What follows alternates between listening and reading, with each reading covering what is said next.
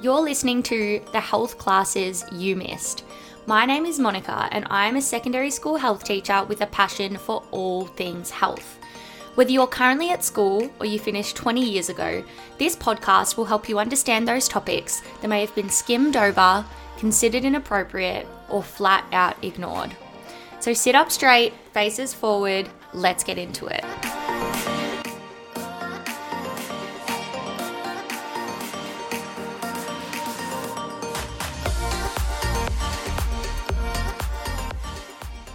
Just a quick trigger warning before we get into today's episode. We do discuss miscarriage and pregnancy loss throughout the episode. If you or someone that you know needs help or support at any time, call Pregnancy, Birth and Baby on 1-800-882-436 or Lifeline on 131114.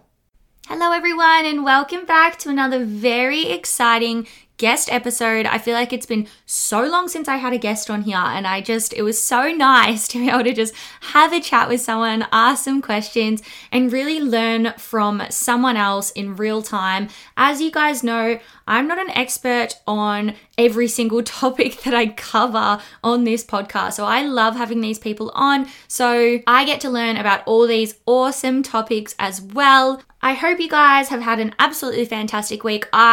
I'm still on holidays, which has been so great. I've been absolutely loving it. I've just been getting so much podcast stuff done. I've been creating some sex ed units. I've been sorting out my life for next term. And I feel like I've just had this wave of productivity and I'm really happy about it. It's so easy sometimes in these breaks to just want to do absolutely nothing, to not open my laptop and just to pretend like school doesn't exist for a bit, which I think if you're a teacher listening to this, you can probably relate to that a little bit.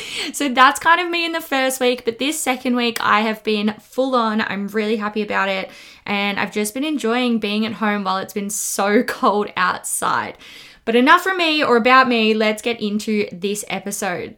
So I've got Lucy here today. She is an embryologist, a fertility educator, and an IVF patient advocate. I don't know about you guys, but I definitely learned absolutely nothing in health about fertility, about IVF. In fact, there was so much from this episode that was so new to me, even as, a 25-year-old. So really, really good to have Lucy on. As someone who, I guess in recent years has begun thinking about my future with a family and also having a few red flags when it comes to my own reproductive health, I think it's really bloody important to understand this stuff and know what options are available for you in case you are someone that does struggle to fall pregnant or to conceive.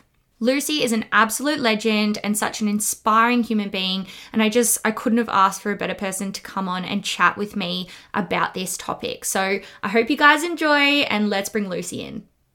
So welcome, Lucy. I've got Lucy here from Two Lines Fertility today. She's been so lovely to come and take some time out of her day to come and talk to me and learn about all things IVF and being an embryologist and fertility and all of that fun stuff. So thank you for coming on. My pleasure. Thank you for having me, Monica. It's lovely to be here.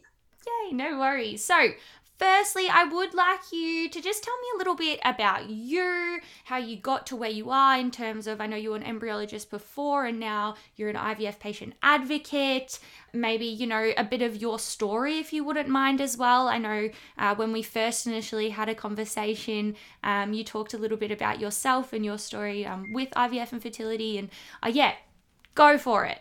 Look, how long is a piece of string? When people tell me to tell them about my story, I'm like, do you want the 2-hour version or the 5-minute version or which version are we up to? No, look, very, very quickly and summarily, I did a Bachelor of Agricultural Science, postgraduate diploma in reproductive science, started my training as an embryologist back in 2000 and worked as a clinical embryologist for close to 10 years. I then moved into sales and marketing type roles within the IVF industry. So I worked for a big company called Vitrolife, which is based in Sweden, who manufacture and market products for IVF clinics. And I was one of their global customer support embryologists. My region was Europe mostly. I was based in Sweden and Australia, and then I came and worked for an IVF clinic in Australia in their GP education department. I'm pretty confident they saw it very much as sales and marketing. I saw it very much as GP education. And I was made redundant from that role when I was 37 weeks pregnant and 44 years old, when there was a bit of a shuffle in the business management of the business. And there was some question about the need for GP education and the way that we were delivering that GP education, if you like, and the links to bottom lines, because it was a business, and that frustrated me a lot, and so I decided that was the final pin, and I really wanted to go back to the way that I had been working as an embryologist back in the early 2000s, when clinics were all not-for-profit, and the embryologists, the doctors and the nurses and the counsellors all worked together very much as a team, with the patient right in the middle. And we all, I had heaps of opportunity to talk to patients about their embryology and their IVF experience. That's changed these days. There are a lot of clinics where patients won't ever get to meet an embryologist. They don't even know what they do, or who they are, just that they're behind the scenes, and so from where I sit, that puts the patients in a very vulnerable position, because they aren't given the information to be able to troubleshoot what's going on. And to a certain extent, they shouldn't be troubleshooting. That's up to the doctors. But it's getting that balance right of the basic information. And I guess that's where we come in, where this conversation comes in, because people go into IVF without enough of a general knowledge about how their reproductive systems work.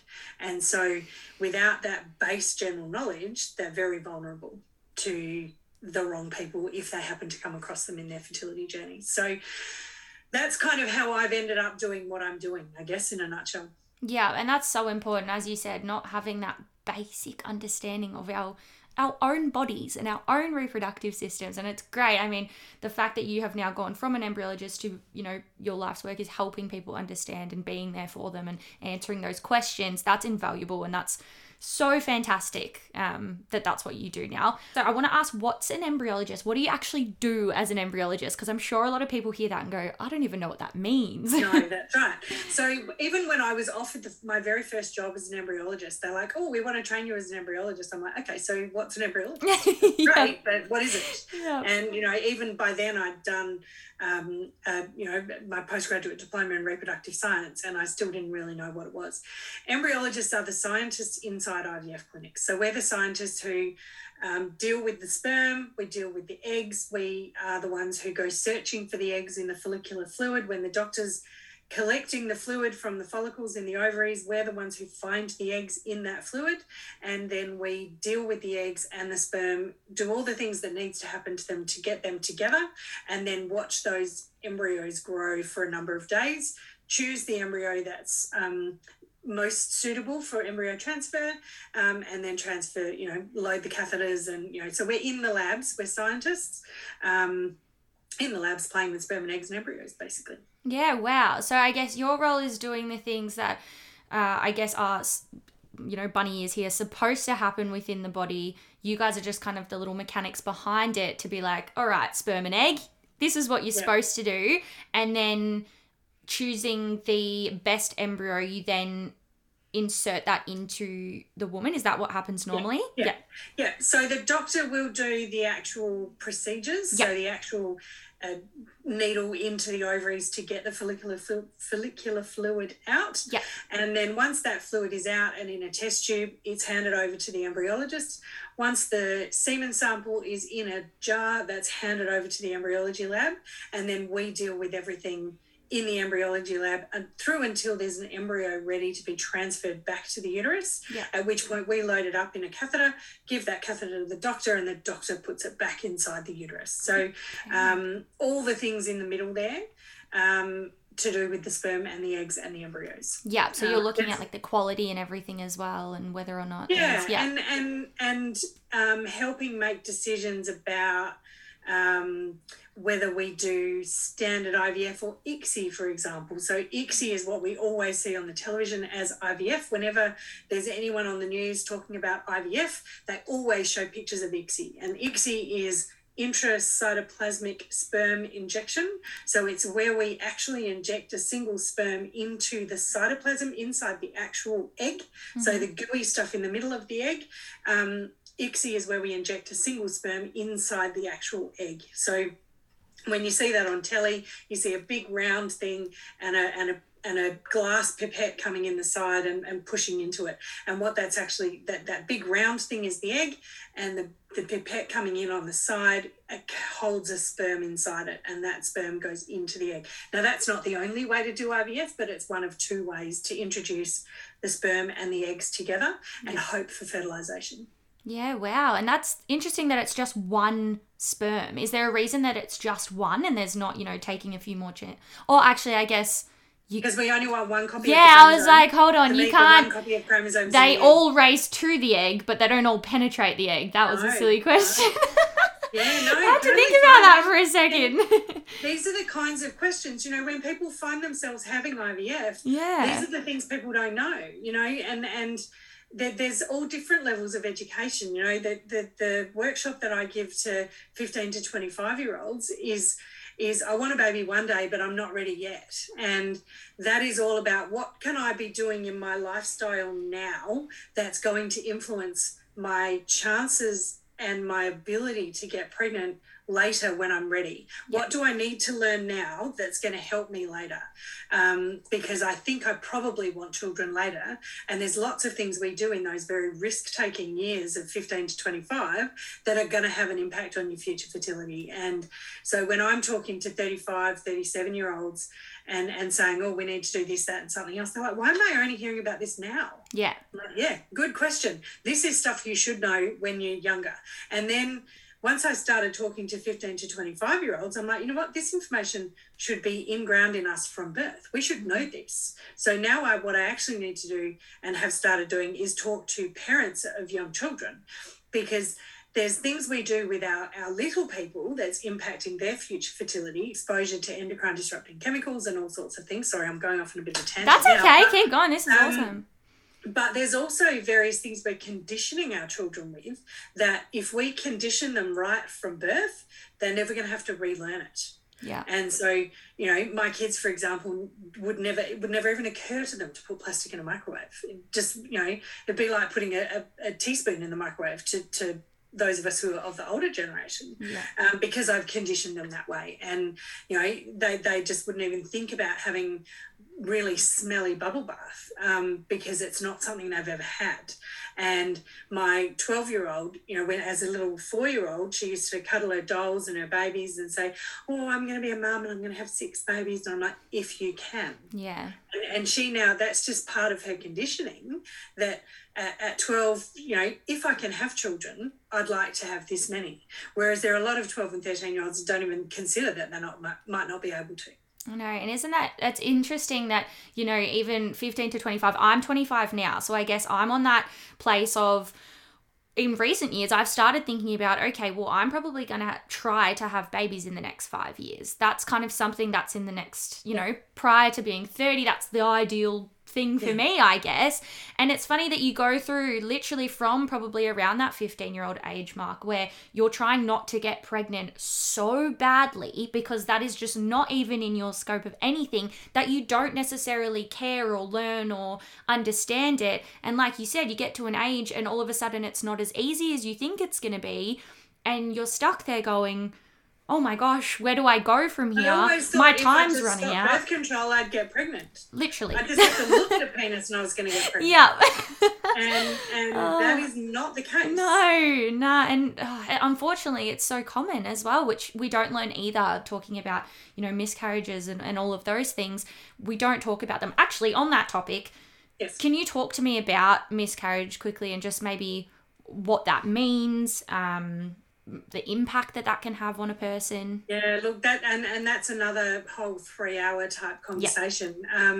Miscarriage is devastating, and it's obviously what happens when a pregnancy stops going. I guess when I was your age, I thought miscarriage was just, you just suddenly started bleeding and then you didn't have a baby and you weren't pregnant anymore. But miscarriage can happen in a lot of different ways. You can have an ultrasound at 6 weeks with no heartbeat and be told to come back and have another ultrasound at 7 weeks and another one at 8 weeks. And then there maybe is a heartbeat, but it's not fast enough. So you've got to come back at 9 weeks and then it's still not quite fast enough. And then it stops at 10 weeks, but then nothing happened. Your body's not going to expel that until 12 weeks. So then you've got to make a decision about whether you want to have a surgical termination of that pregnancy or a medical termination of that pregnancy, or whether you just want to wait and let nature take its course, in which case you're carrying a dead baby around for a couple of weeks. It's traumatic. And I think, yes, you're right, we don't talk about miscarriage a lot. Once you've had a miscarriage and you start talking about it, everyone you speak to has a miscarriage story. Either they've had some themselves, their sister did, their mother did, their best friend did. Everybody knows someone who's had a miscarriage. And unfortunately, we tend to pull out a whole lot of very placatory cliches when faced with miscarriage. As human beings, we are uncomfortable with sadness and we want to make people feel better. And so we say things like, oh, well, at least it was early. It's probably for the best. It wasn't meant to be. Oh, at least it was only 6 weeks, not 12. At least it was 12 weeks, not 20. At least it happened naturally. You didn't have to make a decision. All these it's common. Miscarriage is common. 1 in 4 pregnancies end in miscarriage. These kind of statements are all true, but all they serve to do is make the person who's had the miscarriage feel like they don't have a right to be sad about it. And we tend to squash that sadness by using all of these cliches. And yes, miscarriage is really common. 1 in 4 pregnancies do end in miscarriage. Most miscarriages happen before 12 weeks. Most miscarriages are caused by a chromosomal abnormality. So yes, it probably is for the best.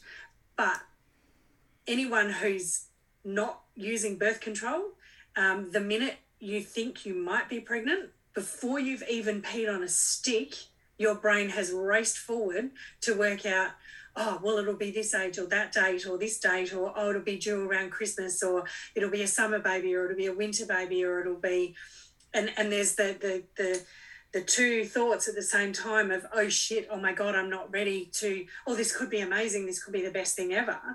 And so by the time you're 6 or 7 or 8 or 10 or 12 weeks, you're well down that pathway.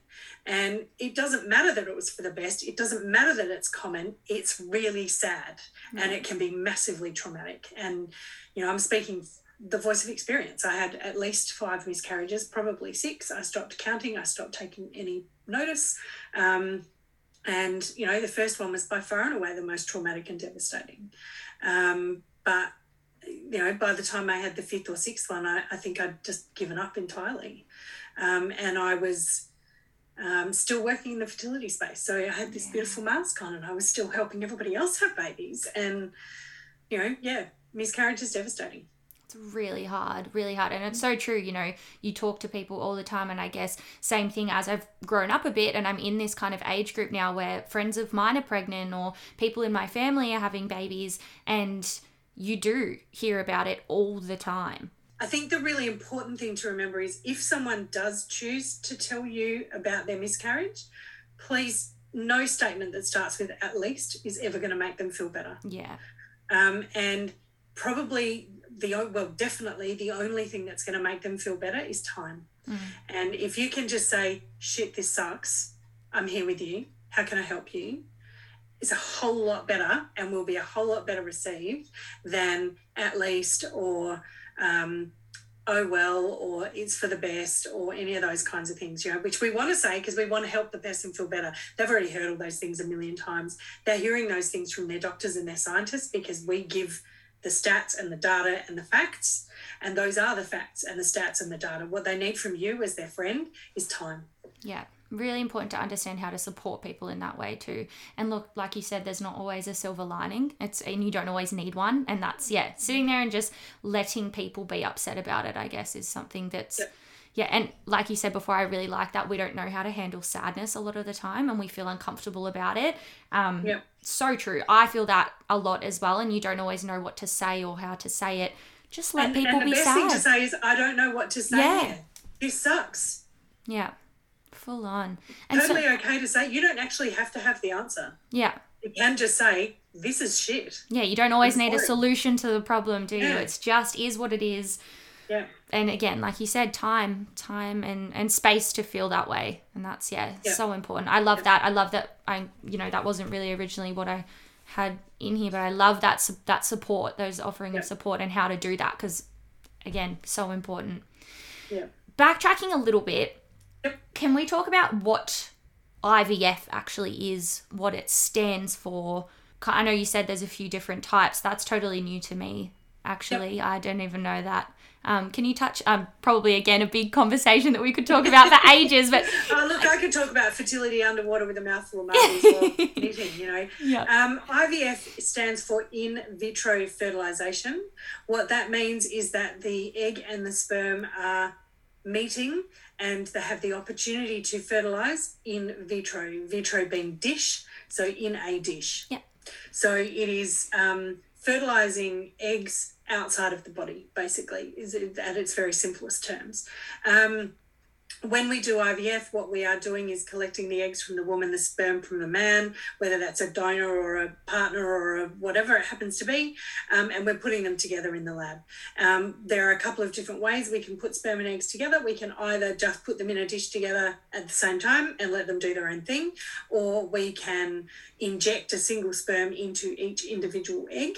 Injecting the eggs with the sperm or putting them in the dish together at the same time doesn't guarantee fertilization.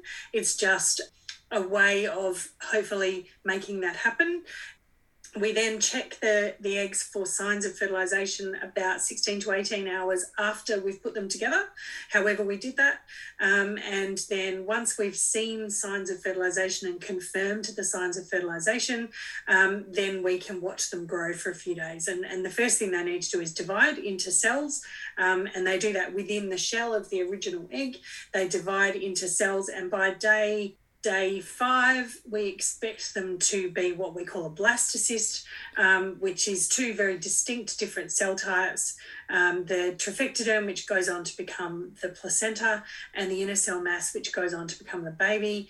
That embryo hatches out of the shell of the original egg that it started in, somewhere between day 5 and day 7. We usually try to transfer the embryos back to the uterus on hatching or just before hatching. Dealing with hatched embryos is not that easy. They're very sticky and much harder to deal with than when they're in their shells, so much easier to deal with when they're in their shells. A bit like trying to handle an egg in its shell versus an egg that you've cracked out and you want to try and hang on to it. Yeah. And we transfer the embryo back. The woman is then, in a lot of women who are trying to conceive, words, pregnant until proven otherwise. They're actually not. They're just, scientifically speaking, they're actually not. We've just put an embryo back in the right place at the right time, and we have to hope that embryo then implants in the uterus. So embryo transfer is not an embryo implantation. Implantation happens later, and usually somewhere between day 7 and day 10, or day 5 and day 10, somewhere in there, the embryo implants into the uterus and builds a placenta and starts to send messaging back to mum. Hey, I'm here, send me lots of hormones and support me. When we're talking about miscarriage before, I was saying 1 in 4 pregnancies end in miscarriage. The statistic that I learned at uni is that 80% of embryos formed in nature don't make it to baby. So whilst 1 in 4 confirmed pregnancies ends in miscarriage, there's an awful lot of embryos that are formed that don't make it to baby that are probably lost in those 5 days before you miss a period. So at the time of embryo transfer, assuming you have a 28-day cycle, embryo transfer would normally happen around about day 20 of that, day 19, day 20, somewhere around there. So you actually haven't even missed a period yet. It's still at least a week until you expect your period. Often it's a week or 10 days before you expect a period. So if you then get a period that's actually no different really from getting a period before, when you were trying to conceive at home, you may very well have been making embryos that just didn't implant properly.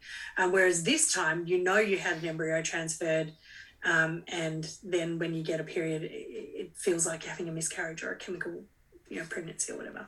Yeah, wow. It's a lot of information to No, answer. that's okay. I'm just thinking about the human body is insane. It is it's absolutely insane. How do we insane. ever actually get pregnant? I don't know. That's me listening to that. I'm like, wow, like there's so many intricate parts to that process that it is a miracle, isn't it, almost? Like it is a miracle. And that's why when I'm talking to my clients, they're like, but I had IVF and it didn't work. Why not? I'm like, it's bloody amazing anyone ever has a baby. Yeah. Like, but they collected 10 eggs and only 6 of them fertilized. Why?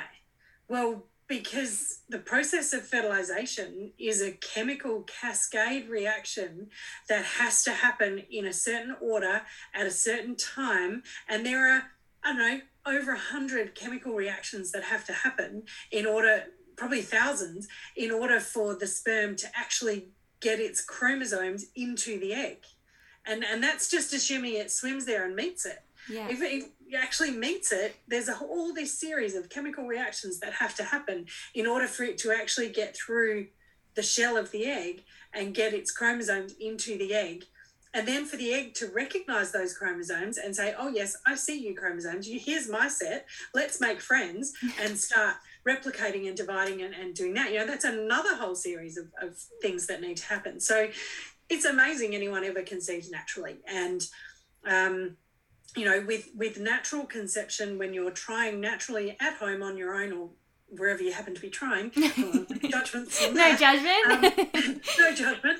But, when you're trying naturally, you have literally one opportunity for all of those things to work properly in any given month, because you only ovulate one egg per month. Yeah. And that egg is actually only viable for maximum 24 hours. Yeah. Crazy. Possibly less. And so, that is it. That is your only chance to conceive that month. When you do IVF, we're trying to give you as many opportunities to start that series of events as we possibly can. Not, within reason. We don't want to collect 40 eggs, but we want to give you as many opportunities to do that as we can. Yeah, wow.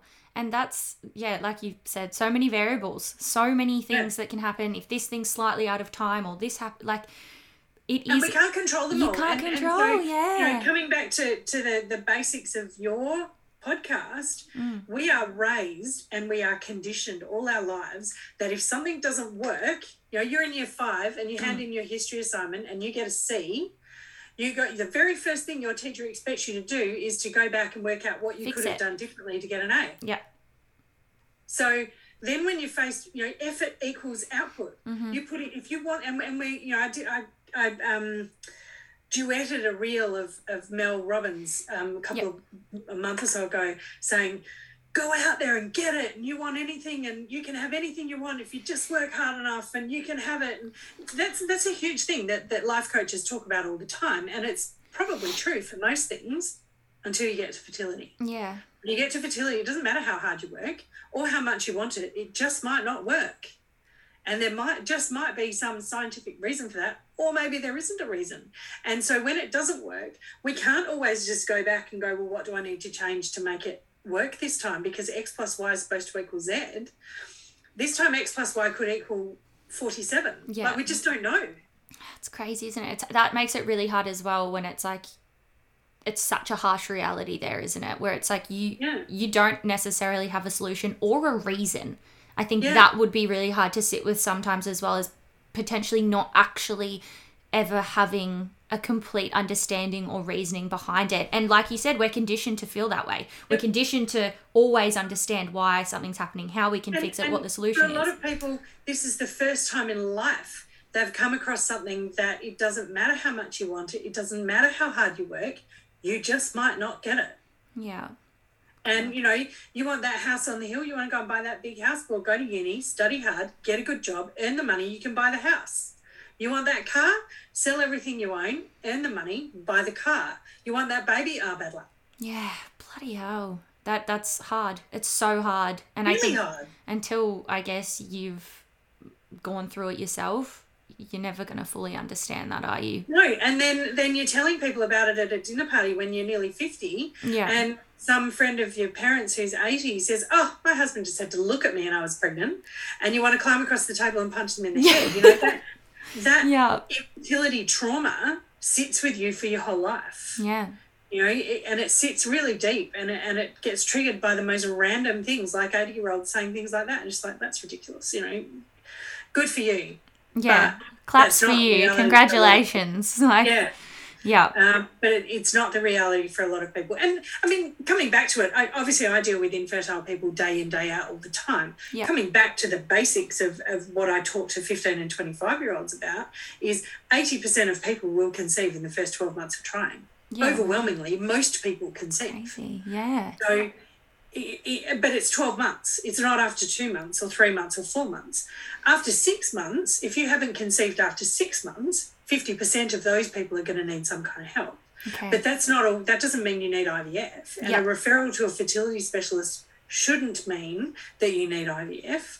What it should mean is that you're having more tests and stuff done. Yeah. Unfortunately, there are some fertility specialists who will just go, oh, look, another person, let's do IVF, without doing some of the background stuff that probably they should be doing. Yeah. So when would you actually get someone to consider IVF? After what kind of time period do you say? Consider IVF. That's a discussion to have with your fertility specialist. Consider seeking extra support as soon as you're worried. Yeah. If you get to 3-4 months and you think, oh, this feels hard, I feel like there's something I'm missing, that is the time to come and talk to someone like me. Yeah. To your GP. Find a GP who specialises in women's health. Not all of them do. Yeah. Most GPs in bulk billing practices are dealing with colds and flus and diabetes and blood pressure and cancer and skin checks and, psychological things and all of that kind of stuff. They're not dealing with fertility. You need to find a women's health GP who specialises in women's health, or you need to come and talk to someone like me. Get the foundations to the information that you missed at school about how your body actually works, because even if you were taught it, you probably weren't listening. True.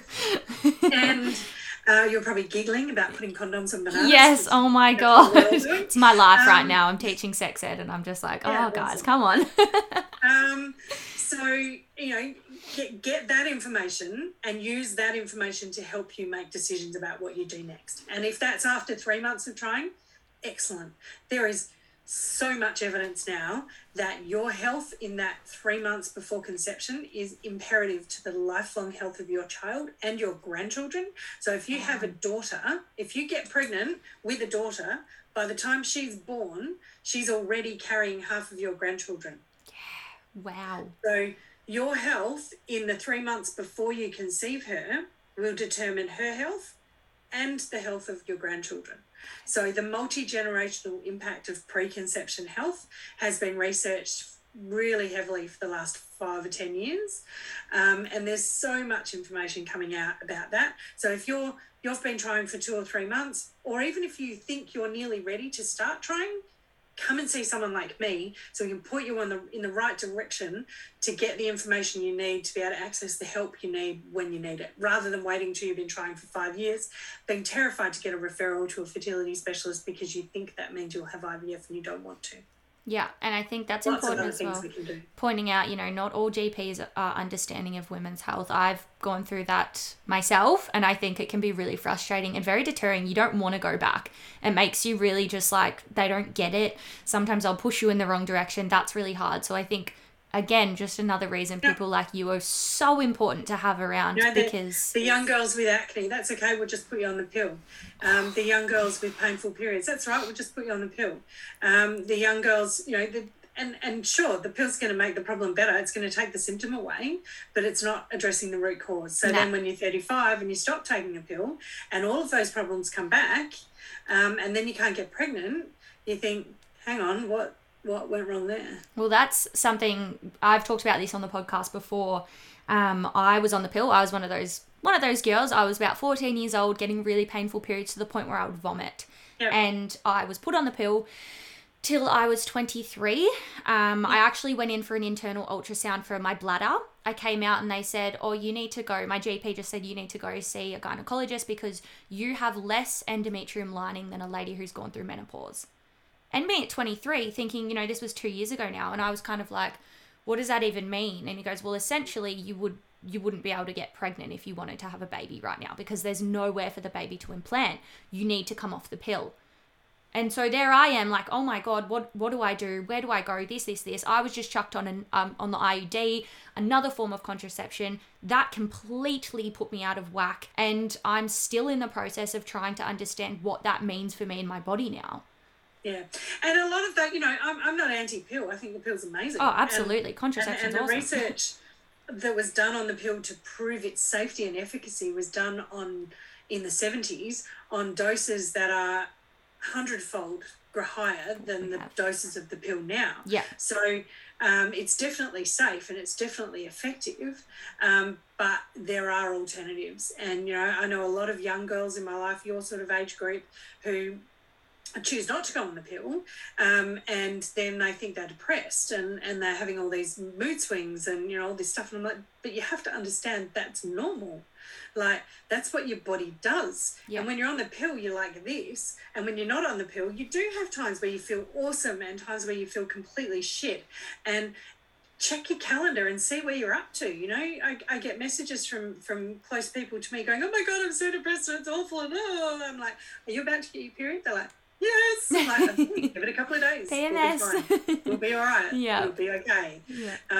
And how you can nourish your body to support those fluctuations and your expectations around those fluctuations and timing your uni assignments and your work presentations and your all that kind of stuff around your cycle. It's like a superpower. Yeah. It's amazing. Yeah. We're not like men. All of this equality stuff, we're not the same. We're different. And we should definitely have similar opportunities and chances, but we should not be lumped in the same category because we're completely different. We're different every day. Yeah. Guys just cruise along at the same level all the time.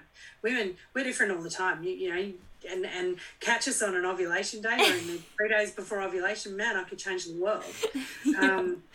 I love that week before your period, give yourself some grace. Yeah, absolutely. I had a really good conversation with Demi from Bright Girl Health recently on she's period. Awesome, she's so fantastic, and she was talking very similar about using your cycle to your advantage and making sure you're productive in the times that you understand that you may feel more productive and all of those things. In terms of someone being that 15 to 25 age group, like you've talked about. Are there any tests or anything that you would recommend someone like me to do, who's not necessarily ready to have babies yet, but wants to start thinking about maybe what's going on? No tests, nothing at all. Don't start overcomplicating things. Okay. Get yourself a calendar, an old school calendar on your wall in your bathroom with the squares. Yeah, I've got one out there. And just start documenting what your body's doing. Know yourself, understand what's normal for you. Yeah. And that knowledge in and of itself will make such a difference to your fertility later. So many girls I talk to, 35, 37, they've spent thousands of dollars on ovulation test kits because they don't know when they're ovulating. I'm like, throw them away for God's sake. Yeah. Just listen to your body, trust your body, know that your body knows what it's doing and it is actually trying to get you pregnant all the time because it's procreation of the species. That's what your body is what we're here for. What we're supposed to be doing, yeah. Sort of. And so that they would be my biggest advice. And then look into some of the things that are impacting how your hormones work. Learn to understand your hormones first and then learn about the things that are impacting your hormones, the things that interrupt how your hormones work normally, how you can nourish your hormones, nourish your cycle, learn skills on nurturing yourself. Your generation are really good at me time and self-care and my generation look at your generation sometimes and go, oh, they're lazy, or they, they don't have a work ethic, or, all these kinds of things. And it's just not true. These people who slave themselves and work hard and have these 60-hour weeks and stuff, their hormones are through, all over the place because they're not looking after themselves. So practicing some of those skills and techniques for nurturing yourself and nourishing yourself and protecting your future fertility, really important. So are there any kind of lifestyle factors or things like that you recommend to people that you chat to? Heaps. So yep. I have a 40-minute masterclass on my website called Awesome. Toxins and Your Fertility, Okay. which is all about the everyday exposures to chemicals Yep. that are interrupting how our hormones work. BPA is one that most people have heard of. Whenever you buy anything plastic, it says BPA free. BPA has been linked to longer time to pregnancy, precocious puberty, miscarriage, stillbirth, egg quality, sperm quality, all sorts of things like that. And even though something's BPA free, probably they've just used BPS or BPF instead, which actually just as bad. So, the toxins exposure, and that's just one. In the EU, there's a group that have isolated over 1,400 endocrine disrupting chemicals that are known to interrupt how your hormones work. And there's a group in the US who've identified over 1,200 known endocrine disruptors that interrupt how your hormones work. So educating yourself around what those toxins are, and how you can reduce your exposure to them. You can't avoid it because there are a whole lot of exposures you can't control. But learning which exposures you can control and how you can reduce your exposure to these chemicals will have an unbelievable impact. This book here, Countdown by Shanna Swan, she says that our exposure to endocrine disrupting chemicals means that by the year 2045, everyone will need to have fertility treatment to conceive because there will not be enough sperm left. Oh my God. Because of our exposure to endocrine disrupting chemicals. That's terrifying. Terrifying, all isn't it? All of these books up here, all on the same topic. Yeah. So 15 to 25-year-olds, the first 20 minutes of my presentation is about learning about your body and some of the stuff that Demi talks about. Yeah. And the rest of it is about this stuff. How can we reduce our exposure to these chemicals by learning what our endocrine system is, how it functions, and how it's impacted by these chemicals, where these chemicals are, and how we can reduce our exposure to them. Yeah, God. And as if that's something that we don't hear about more often as well. Like, that is just insane that is not something that has ever crossed, Really? my Instagram. I've seen a lot of tox-free and this and that. I hadn't heard that is, especially that fact we're not going to have any sperm left. How our modern world is threatening sperm counts, altering male and female reproductive development, and imperiling the future of the human race. Jesus. And everyone talks about apocalypses and this and that, and here we are, it's toxins. Like, that's the thing that is very likely to have that impact. So BPA is in the obesogen category. It's linked to diabetes and obesity. Jeez. Children and environmental toxins, the toxin solution, the hidden poisons in air, water, food and products we use are destroying our health. Oh my God. Sick, fat, poorer, the urgent threat of hormone disrupting chemicals to our health and our future and what we can do about it. Yeah. That's just skimming the surface. Yeah, well, I'll make sure I've seen all those. Obviously, people aren't going to see those on the podcast listening, but I'll make sure I link all of those books in the show notes as well, just in case people want to go have a look and maybe purchase those. To be honest with you, Monica, I've got these books and I open them and I go, I'm scared, and I close them again. Yeah. If you Google endocrine disrupting chemicals, you will want to lock yourself in an organically produced cotton wool box and never leave your house again. It's terrifying. God. And you will be put into a catatonic state of fear. Yeah.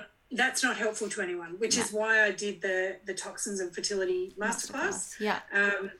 Because what I've done in that is pull together the actionable things you can do. Mm-hmm. You know, on the one hand, we can read these books and get terrified and go out there lobbying government and trying to make a difference. On the other hand, we can go, what can I do for me about my own personal exposure? Yeah. So for my family, when I first learnt about all of this stuff, which interestingly was not while I was working in IVF clinics, it was after that. Yeah. I went, all right, I need to know more about this. I need to research more. Now, that would have been 5 years ago. And my family, my immediate family, are very low tox. We live very low tox sort of life, but I still have plastic pegs, and, you know, we still live a fairly normal kind of life. But my extended family think that we're complete hippies because I won't let my children have bubble bath, and I won't, I don't expose them to that much sugar. And they're just like, oh, you know, Melbourne hippies. And I'm like, no. I actually want to be a grandparent one day. Yeah. And I don't know a single girl between the ages of 15 and 25 who doesn't have painful periods. I don't know any. It's so common, isn't it? It's ridiculous. And this exposure to endocrine disrupting chemicals in pregnancy, you know, when in utero and in early childhood, has been linked to endometriosis and PCOS. Yeah. Little baby girl fetuses exposed to BPA in utero go through puberty 6 months earlier than their friends. Wow. You know, this is a very real and present problem. Yeah. But as you can see, I get very, very passionate. No, about it's good though. But there are things you can do, and there are things you can do in your everyday life, which is why I put that masterclass together. Yeah, well, I'll absolutely make sure that I link that one there as well. I mean, I'll do a big plug at the end of this episode anyway, but having you again to be able to condense that information and yeah, as you said, not completely terrify people about it. Because I think it's so true. Sometimes when you read things, you get all the facts and then all of a sudden you're like, okay, but what do I do now? I'm frozen into paralysis. What do I do? I can't do anything. I'm terrified. And for the first 6 or 8 months that I had these books on my shelf and I was reading them, and I couldn't even post about it because I was just like, I don't even know where to start talking about this. And then there's lots of people out there talking low tox and whatever. And I think when we see that from the outside without any of this knowledge in these books and that information, we just go, oh, how nice, and that's lovely, and linen wearing hippies from West Melbourne. But actually the reality is that this is information we need. Yeah. And there are things that we can do, and we don't have to become what is that company, the multi-level marketing company that does essential oils? What are their names? Like doTERRA and all of those ones. We don't have to become doTERRA consultants, and we don't have to only ever wear organically produced linen and sit cross-legged on grassy meadows and shit like that. We can actually live pretty normal lives. We just need to think about what kind of exposures we can control and controlling them. Mm-hmm. Controlling the ones we can control and being okay with the ones we can't. Yeah, wow. God, so much really valuable and interesting information from you today. Thank you so much. I just want to... How old are your kids now? I have a 12-year-old and a 5-year-old. There's 7 years gap between my two little people. Beautiful, though. Yeah, they are gorgeous. That's lovely. And you were 42 when you first became pregnant, did you say? So when I had my daughter, I was 30. Yeah, I'll be 50 next year, and she'll be 13. So 37. Yeah. And then I was 44 when I had my son. 44. Wow. Oh, that's just amazing, isn't it? I love that. So my son was a random bonus extra. We like to refer to him as. Yeah. He was an unplanned, unexpected bonus. Yeah. After 7 years of recurrent miscarriage. Yeah. And I finally made the decision to actually take control. Yeah. And I didn't want another baby. You know, not that I didn't want another baby, but I'd made the confirmation that wasn't going to happen. I was old now, and I was going to get on with my life as a mother of one, and started making plans for that to happen. And then along he came. Yeah. Oh, isn't that beautiful, though? I conceived at 43. Yeah. And when I look back now with this information about endocrine disrupting chemicals and all the information I've gathered about nourishing your body and nurturing your body and all those things, and I look back and go, well, that's exactly what I did in the 6 months before he was conceived. So it's not surprising, really, with the knowledge I now have, that he was conceived at that time. But just because I conceived at 43 doesn't mean it's the norm. It absolutely is not. And there's a lot of very well-researched data that would tell you that is virtually impossible. That the chances of conceiving naturally at 43 are about 1 or 2% in any given month, and the chances of miscarrying that baby are about 60-40 by that age, if not 70-30. Given my history, probably closer to 80% chance that I would miscarry. And then if I didn't miscarry, the chances of that baby being genetically normal, again, about 70% chance he'd be abnormal. So the statistics certainly say he shouldn't be here and he should not be normal, but he very much is normal. Well, in most ways anyway. In most ways he's normal, but he's a very divine little boy, and we wouldn't change a thing. Oh wow, so he's just an absolute miracle as well. That's totally. Just absolutely beautiful, and I'm so happy for you that you now are a parent of 2, and how lovely that must be, and having your little family, and it's just such a joy. And I can't thank you enough for coming on today and sharing all of your wisdom. You are so full of information. I couldn't have asked anyone better to come on and talk to me about this, because thanks for having me. You have blown my mind with half of this stuff. I'm going to book your masterclass. I'm going to get onto all these tox-free stuff. So you can clean up your painful periods and your acne and all of that kind of thing. Seriously. By balancing your hormones. Yes. And there's a big debate about, is there such a thing as hormone imbalance? And all the traditional Chinese medicine doctors and the naturopaths and all those people go on about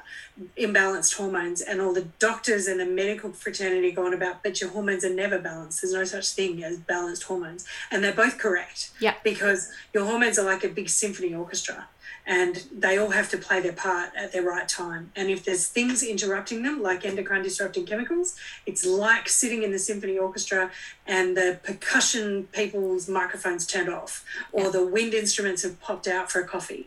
It messes up the sound of the entire symphony. And the same thing goes with your hormones. If you've got chemicals that are interrupting how your hormones are working properly, your symphony's not playing properly, and it's going to sound like shit, and everything's going to go wrong. I love that metaphor. That's really good. That's awesome. That made total sense in my head. I was almost picturing that as you were saying that. It's fantastic. Yep. Yeah.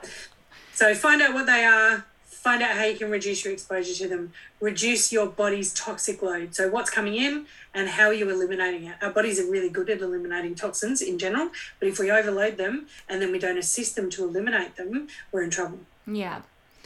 Oh, gosh. Okay, well, I am inspired now. I'm absolutely going out and I'm having a look at all of that stuff for sure. That makes sense. And, of course, as someone, like I said, I've struggled with painful periods. I still do. If that can help me, which I'm sure it absolutely can if I, use my brain hard enough and start actually taking action, that will be the best thing ever, because I feel like sometimes I can't get through a work day on the day that I get my period, which is just so hard and is not the way that it should be at all. We should be able to live our lives. Really common, but it's not. Oh, well, thank you again. Thank you so much. Absolute pleasure. I hope that, you can continue on doing what you're doing and helping people. And I say this to so many of my guests, but I just feel so lucky, that I've had so many amazing people on, that we need more people like you. Of course, you are so special in particular because of your background, because of the knowledge that you've been able to gain,